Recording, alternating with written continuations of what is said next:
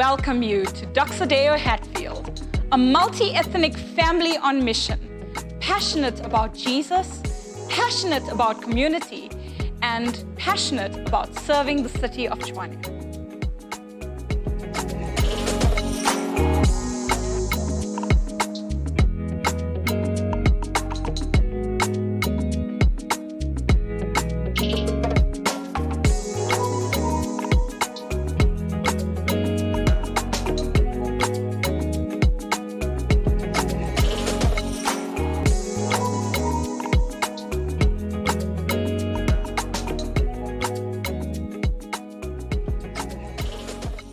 So this morning, I felt the need to be very, very transparent with you guys. I'm going to admit something I've never admitted from this space before, so I hope you guys will have grace.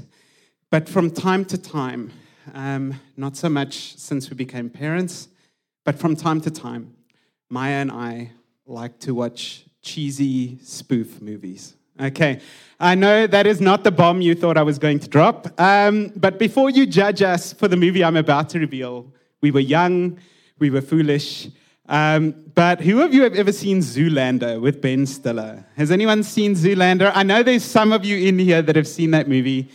And in this film, Ben Stiller plays a male model called Derek Zoolander.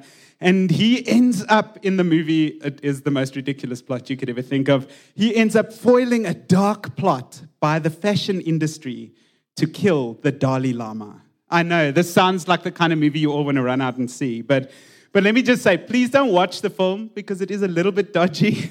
But throughout this film, there's this underlying plot and this question that Derek Zoolander keeps asking himself. And he goes, is there more to life than just being ridiculously good looking? That's what he's asking himself. And there's this one scene in the movie, and it does have something to do with my sermon, don't worry. But there's this one scene in the movie where he steps out and there's this puddle of water. And he looks into the puddle intently and he goes, who am I? And his reflection looks back at him and goes, I don't know. So really this morning, as we speak about just this idea of who are we, I'm sure all of you, if I were to ask you, have at some point asked that question. Who am I? For the young guys and girls in the room, maybe you've had to decide what to study and what your future might look like. And maybe that was a huge question for you. And you're like, who am I? Who am I going to be? And for some of us in our 40s and 50s, we are still asking that question, who am I? So you're in good company. And the honest truth is, like Derek Zoolander, I'm sure we've all discovered that we don't actually know who we are. I think maybe we've got some idea. I mean, after all, this is my life and my mind and my heart. And when I wrote the line, it's my life, I thought I'd break into song, but I thought I'd spare you from that. No, but it is now or never. But no, I'm kidding.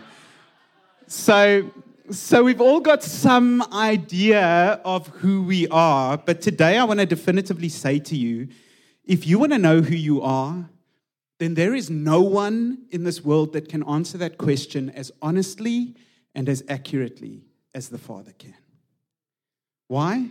Because He put you together, and He knows the future that He has planned for you. The problem comes in, though, when we start looking for the answer to that question in all the wrong places, from the wrong people, from the wrong sources. And I was just thinking to myself, as a young man, which is like yesterday, I used to keep asking this question, who am I? And it was hard for me because I came out of a very broken childhood and a broken home, and a lot of stuff happened there. And it was so hard as I had to navigate those things. Because the narrative that I had going in my mind is what people have shown me is that I'm unwanted or worthless or I've got nothing to offer this world. And more than that, my sin and some of my bad choices had me stuck in this spiral of guilt and shame and pain.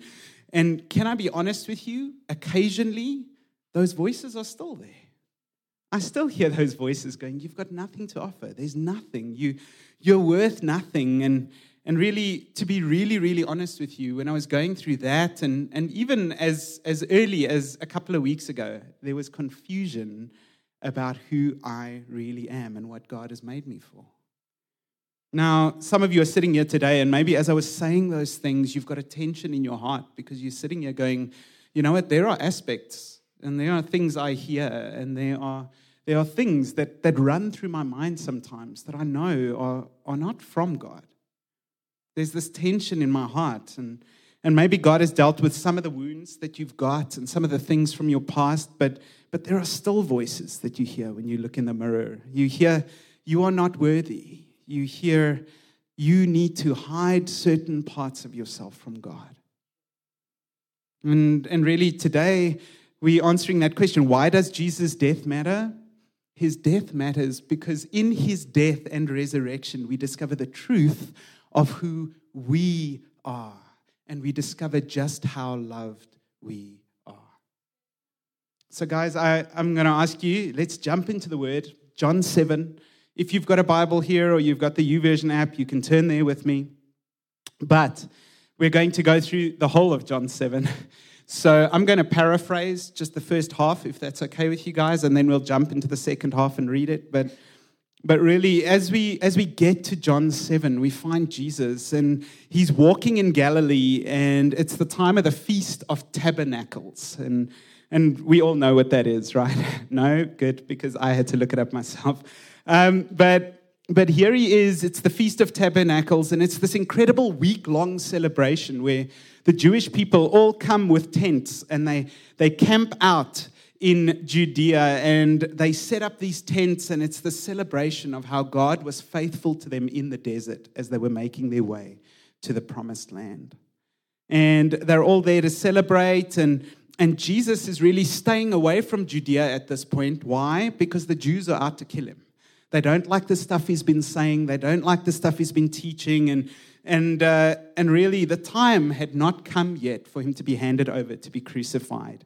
And Jesus' brothers are there. Yes, Jesus had brothers. And they're there, and they're going, you know what? Just go. Just go to Judea and do some big miracles and announce yourself, and everyone will be wowed, and they'll know you are the Messiah. And they're trying to egg him on, and they're trying to get him to go. And Jesus is just like, it's not time yet. And it's funny how for even Jesus' brothers, they didn't quite get the fact that it wasn't the miracles that Jesus was doing that were going to reveal his glory. It was his death and resurrection that would be the thing that would truly reveal that he was the Son of God. So Jesus goes and really he goes up to the feast. His brothers have gone up ahead. He decides he's going to attend it in secret. And as he goes to this feast, he's listening to people and he's listening to what they say about him. And people don't know that he's there, but he's listening. And some people are going, oh, this guy is good. Jesus is good. And others are going, this guy is a deceiver. This guy's a deceiver. The people there had an idea of what Jesus should be like and what he should be doing. And other people were trying to inform who Jesus was. So, sorry, I've got a bit of a runny nose. But despite what Jesus heard at the feast, he makes this decision and he goes up to the temple and he knows people are saying stuff about him, but he goes up to the temple and he decides he's going to go teach there. And as he teaches, the Jewish leaders decide to attack his credibility as a teacher. And they have to attack his credibility. They're attacking his credentials because, no, he didn't necessarily go through the same teaching and go through the same learning as all of the other Pharisees and teachers of the law. But they couldn't attack him on his teaching because it was infallible. What he was saying and what he was saying to people was true. What he was saying was in line with the letter of the law. And he's teaching and people keep saying this stuff and eventually Jesus just replies and he goes, you know what? These words are not mine. They are the words of the one who sent me. And he continues by saying, he who seeks the glory of the one who sent him is true and no unrighteousness is in him. And here Jesus comes and he's definitively saying, the words I speak now and that I teach are not my words, they're my Father's words. And more than that, I'm not looking for my own glory. I'm here to glorify him. And it undoes half of the arguments of the people that are waiting there to try and seize him and take him away. And that's where we're going to pick up in verse 25 this morning. So if you've got your Bibles there, be at verse 25. I'm reading from the CSB. And it says, some of the people of Jerusalem were saying, isn't this the man they're trying to kill? Yet look, he's speaking publicly and they're saying nothing to him. Can it be true that the authorities know he is the Messiah? But we know where this man is from. When the Messiah comes, nobody will know where he is from. Now, this was a popular misconception at the time, that when the Messiah comes, he would just appear one day, and it would be this flourish, and people would know this is the Messiah. So that's why they were saying this. As he was teaching in the temple, Jesus cried out, and he says, you know me, and you know where I'm from, yet I've not come on my own, but the one who sent me is true. You don't know him. I know him, because I am from him, and he sent me. And it's this beautiful statement that Jesus makes, because in this moment, there's no doubting that he is declaring himself to be the Messiah, the Son of God. And then they try to seize him, yet no one laid a hand on him because his hour had not yet come. However, many from the crowd believed in him, and they said, when the Messiah comes, he won't perform more signs than this man has done, will he? In other words, they're just saying, what Jesus is doing, nobody would ever be able to top that. The Pharisees heard the crowd murmuring these things about him, and so the chief priests and the Pharisees sent servants to arrest him. And then Jesus said, I am only with you for a short time, then I'm going to the one who sent me. You will look for me, but you will not find me, and where I am, you cannot come. And then the Jews said to one another, where does he intend to go that we won't find him? He doesn't intend to go to the Jewish people dispersed among the Greeks and teach the Greeks, does he? What is this remark he made? You will look for me and you will not find me, and where I am, you cannot come. On the last and most important day of the festival, this is the next day, Jesus stands up and he cried out, if anyone is thirsty, let him come to me and drink. The one who believes in me, as the scripture has said, will have streams of living water flow from deep within him. Can you hear Jesus speaking that to all of us today? If anyone in this place is thirsty, if anyone needs to know who they are, come to me and drink, and you will have streams of living water flow from deep within you. He said this about the Spirit. Those who believed in Jesus were going to receive the Spirit, for the Spirit had not yet been given because Jesus had not yet been glorified. When some from the crowd heard these words, they said, this truly is the prophet. Others said, this is the Messiah. But some said, surely the Messiah doesn't come from Galilee, does he? Doesn't the scripture say that the Messiah comes from David's offspring and from the town of Bethlehem where David lived? So the crowd was divided because of him. Some of them wanted to seize him, but no one laid hands on him. So there's this beautiful story where Jesus is just teaching in the temple and he's revealing truth and he's revealing the fact that he's the Messiah. And I can only imagine what it must have been like as he's standing there. He's teaching and he's teaching truth, but where he'd just come from was the feast where people were going, this guy's a liar and he's a deceiver. And even in the midst of the temple, people are accusing him and going, who are you to think you can come and teach in this space? And Jesus comes and he brings this word and he brings it in the midst of what everyone else's opinions over his life was. And I can only imagine what it must have been like. And I think even Jesus must have had a bit of a wrestling and a bit of something happening within him in that moment. Despite what everyone around him thought and said, Jesus makes these bold statements about his heritage and who his father is, and many are drawn to him. And really they ask the question, when the Christ comes, will he do more signs than these? Why? Because he'd done miracles already. He'd done incredible things. The way he taught was so compelling. And on this final day of the feast, he makes that statement, if anyone thirsts, let him come to me and drink. And do you know why that statement is so compelling? Is because the final day of the Feast of Tabernacles is where they would celebrate the entering into the promised land, entering into the promise of God. And here's Jesus and he's teaching, and what he's essentially saying to him is, I am the fulfillment of all that God has promised. In me, you will find life, you will find life-giving water, you will never thirst again, and you will know who you are. So really, if we have to understand the significance of the cross, because that's what we're speaking about today, is Jesus' death and resurrection, we have to look back to that very first story. Because Jesus is often referred to by theologians as the new Adam, but there was a first Adam, and you might remember that. And really, we find Adam and Eve in this beautiful garden, and they're surrounded by beauty, and there's this open and free relationship with God. And everything in this garden is theirs, except for that one thing. And that's the fruit on a single tree, the fruit on the tree of the knowledge of good and evil. And most of us have heard this story, and really the enemy steps into that story, and he sows seeds of discord, and before you know it, the fruit's been eaten. And sin has entered the world, and where there was once this free and unencumbered relationship with God, there's now brokenness and consequence.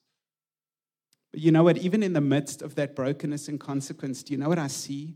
I see a story of a God who, in that moment where his creation has literally turned its back on him, a God who fashions clothes for Adam and Eve. He makes clothes for them as he sends them out of the garden. And even when he sends them out of the garden, he does it so that the curse upon them won't be worse. And in that moment, what he speaks to them is a prophetic word. And the prophetic word that he shares in Genesis is this. He says that a descendant of Adam and Eve's will crush the snake under their feet, and the snake would strike their heel. Can any of you guess who that descendant was? It was Jesus. It was Jesus.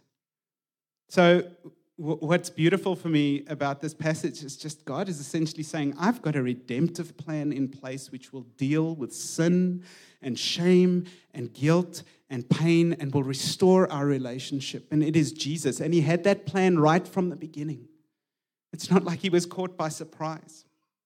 And Romans 5:15 puts it this way. It says, for if by the one man's trespass the many died, how much more have the grace of God and the gift which comes through the grace of the one man, Jesus Christ, overflowed to the many?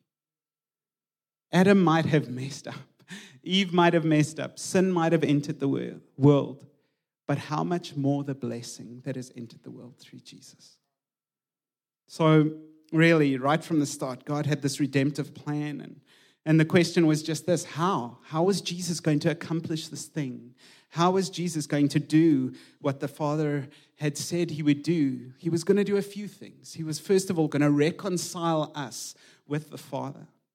Can you imagine what it must have been like for Adam and Eve to enjoy an unencumbered face-to-face relationship with the Father and have that taken away?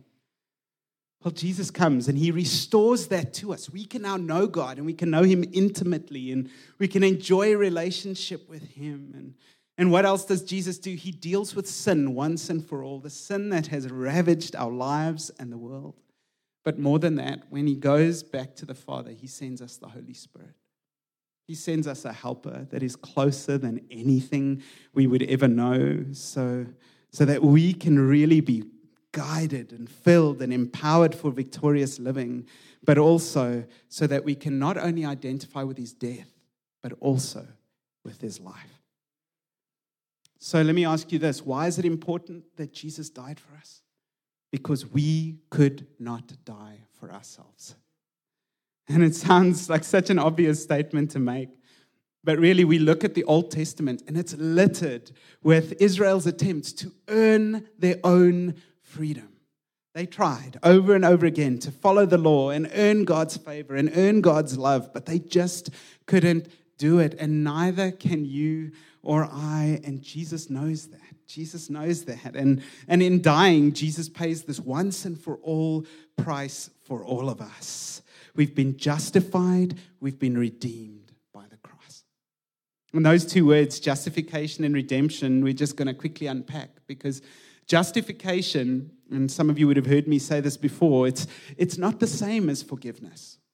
Justification says that stuff from before, it's not just written off. It's not just that God remembers it, but he's let us off the hook. It's that it no longer exists in God's frame of reference when he looks at us. It's a complete wiping clean of the slate.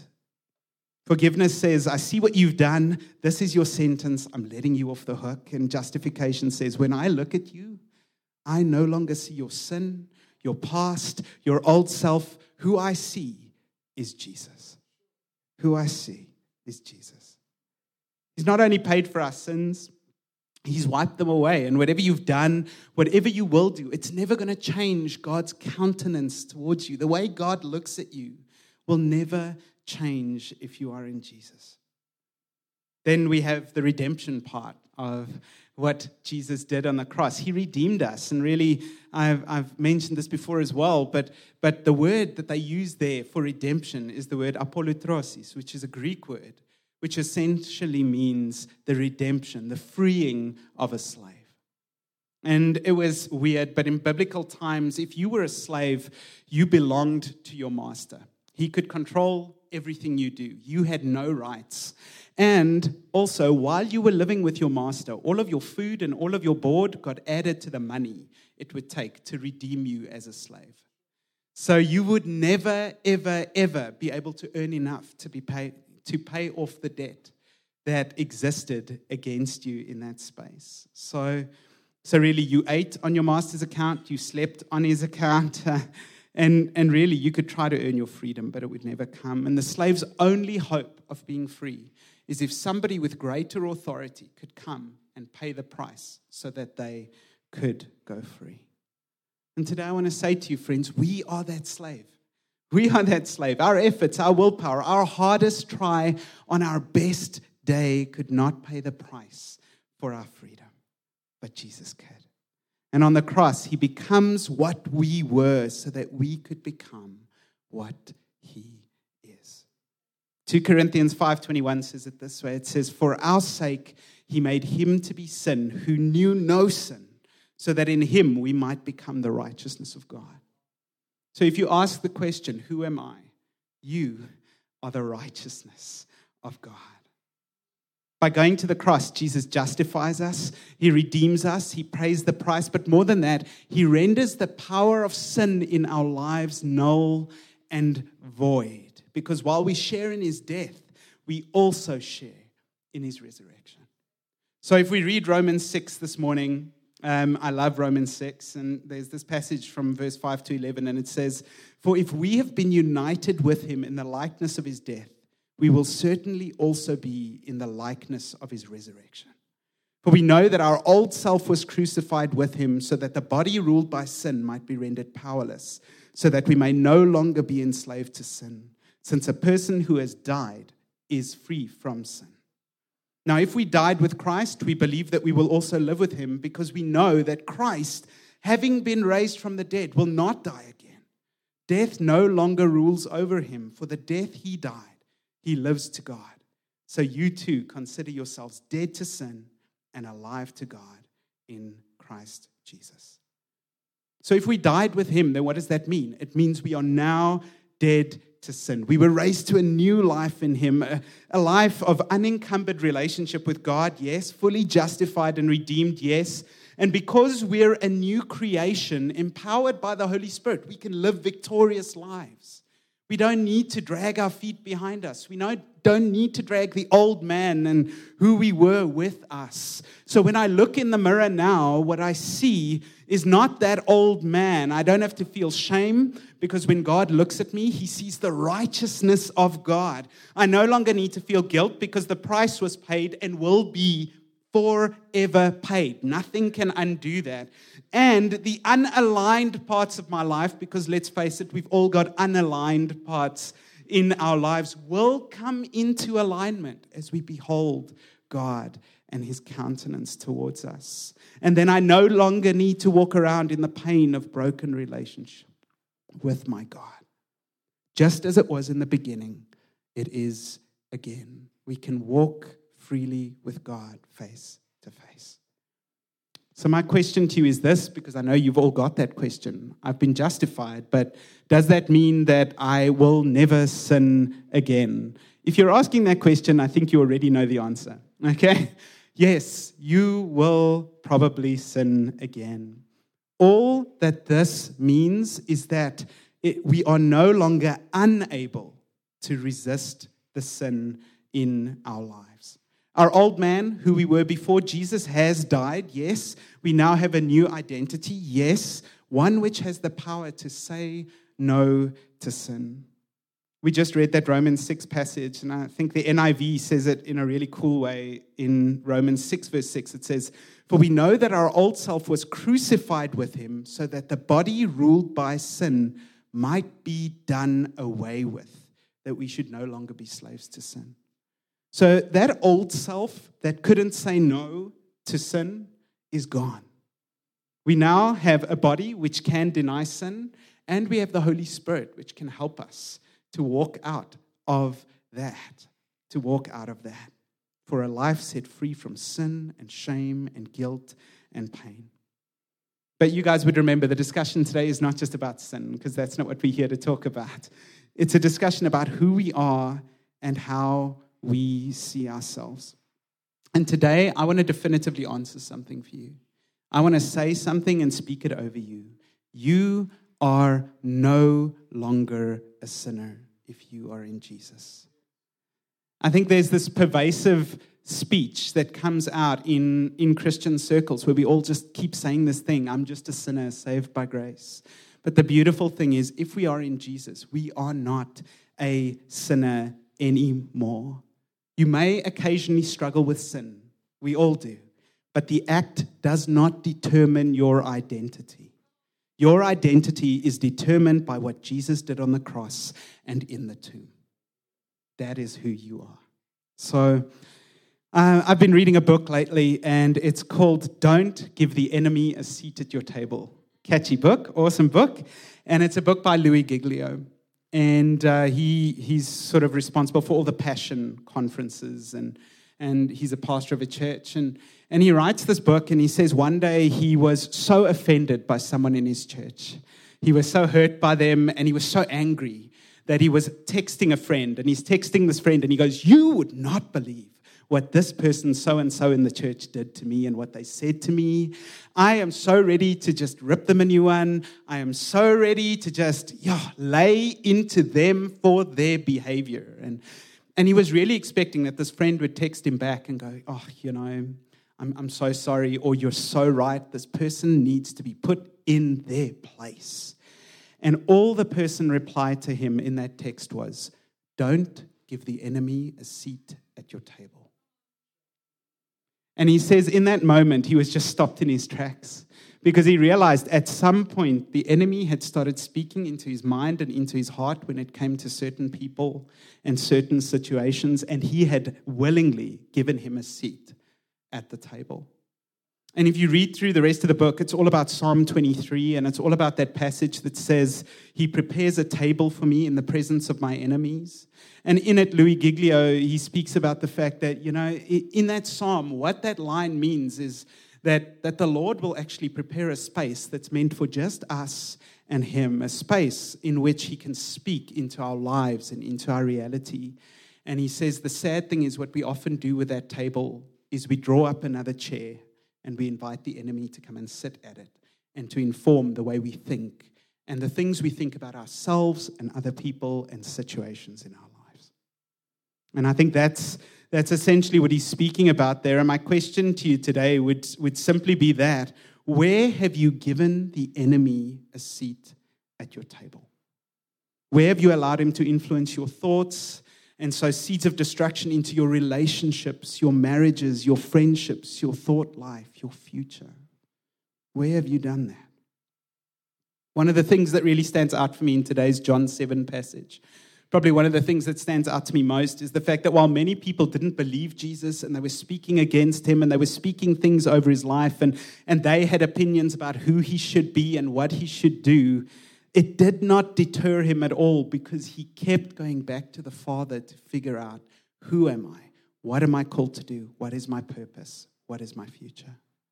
And that made all the difference. If Jesus had started listening to the enemy or to the people in the temple, can you imagine what would have happened in that moment? So again, I want to ask you, whose opinion has become more important in your life than God's opinion over you? Because really, the way I see it, we have two choices at this point as I draw to a close. We can, number one, live a life sustained by the tree of the knowledge of good and evil. And that's that old nature. And it's living and saying, I'm just a sinner and my life is a mess and I am unworthy and everything about me is wrong and I'm full of sin and shame and guilt. And really the thing with living this way is it's impossible for us ever to get free from it by ourselves. We can try to fix Adam's sin. We can try to qualify for God's favor and mercy and justice, but it's just not how God intended us to live. And one of the saddest things for me is when we've been set up for victorious living, but the enemy has us living as if we're the old man. That's just something we don't want to do. And the other option is we can live a life sustained by the fruit of the tree of life. We can accept what Jesus has done in our lives and that we're complete in Him. And we can decide to live in our new identity and live by the Spirit. And this becomes the point of departure for everything we do. Because if that's our point of departure, when the stuff comes and when the anxiety comes and the fear comes and the messes of life come, what do? We don't go to any rando. We go to our Father and we say, you know what, Father, what is this? And how do I need to be victorious in this moment, even the hard moments? And who do you say I am? So really, I want to invite you, the next time you're looking in the mirror and you're trying to figure out who am I, there's just this reality that mirrors are supposed to only show us who we truly are. They're not supposed to distort our face. I don't think that's what they're for. And when we look in that mirror, I pray that what you see is you see a son and daughter of the Most High God. I pray that what you see is someone who's been renewed and transformed and set up for intimacy with God. I pray that when you ask the question, who am I? 2 Corinthians 5:17 puts it this way. It says, because He died, I am no longer a sinner. I am a whole new creation. So who are you? You're a whole new creation. You have a new identity. You now see Jesus as the definition of who you are. The gospel is not just the story of a Savior, it's the story of a Savior's impact on your life. Your identity has changed. You're a child of God. You are righteous in Him. You are forgiven. You have a restored relationship with God. You are living to your fullest potential in Him. And what is your inheritance? Victory is your inheritance. Amen? Amen. So I want us to go into just a bit of a time of prayer. And I wonder if you can just put your hand on the shoulder of somebody next to you. And what we want to do is, can you just say the words, Holy Spirit, come. Holy Spirit, come. Holy Spirit, come. Would you just pray that for the other person, that the Holy Spirit would come and speak to them now in this moment? Would come and just reveal greater truth to them. Holy Spirit, come. Yeah. Amen. Okay. So guys, as we just keep your eyes closed and just take a deep breath. I asked you earlier about that tension that you have in your heart when I speak about the unaligned things, when I speak about things in your identity, things the enemy's been speaking into your situation, your life, your marriage, your relationships, over your children, over your future, over your studies, whatever it might be. I wonder if you can just imagine for a moment in your mind's eye that God the Father or Jesus or the Holy Spirit is in front of you and there's a container. It can be anything. Anything that you can pack something into. And just envision it there in front of you. And you're there with Father God, Jesus, the Holy Spirit. You're there and just start packing all of that stuff into the container. Think about the last time you looked in the mirror. and what you believed and said over yourself.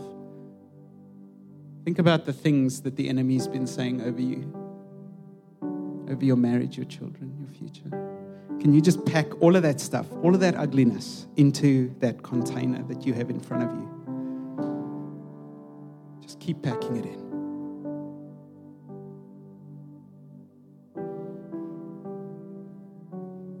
That stuff doesn't define you. It's not who you are. It's not what God has spoken over you. So just keep packing it in.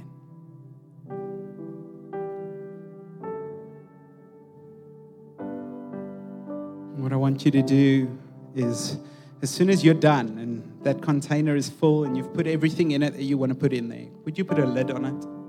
Would you close it so it can never open again? Just close that container up. And if you're ready, would you just reach out to whoever's there with you, God, Jesus, Holy Spirit, and would you just give it to them and put it in their hands? Would you just hand it over to them? Just hand it to God.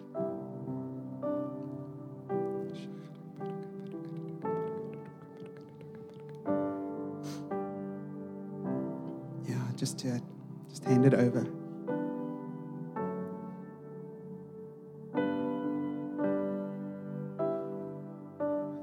Just do that. What I want you to do now is just look at God, Jesus, Holy Spirit, and can you just ask them a question? Can you just say, God, Jesus, Holy Spirit, who do you say I am? Who do you say I am? Who am I? Just sit quietly for a moment and just receive from God. Just receive whatever He says over you.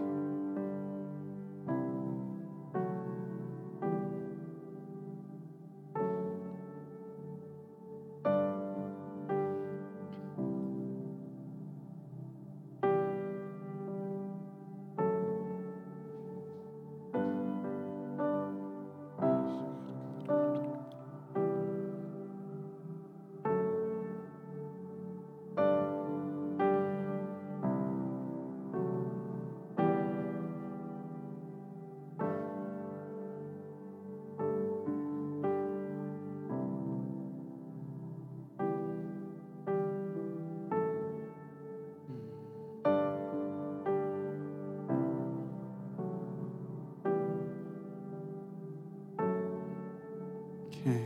I wonder if we can all just pray quickly.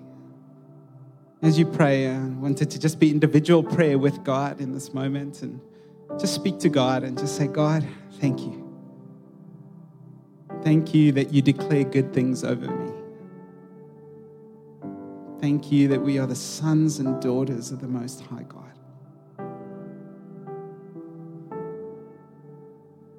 And we declare in this place today that we are no longer giving the enemy a seat at our table because Jesus has done it all. We don't have to have shame or guilt or pain. We don't have to drag the dead body of our old man along with us wherever we go. And we declare that those things we have put in our container, those things we have now given to you, God, that is not who we are. That is not our identity. And who we are the words that you speak over us.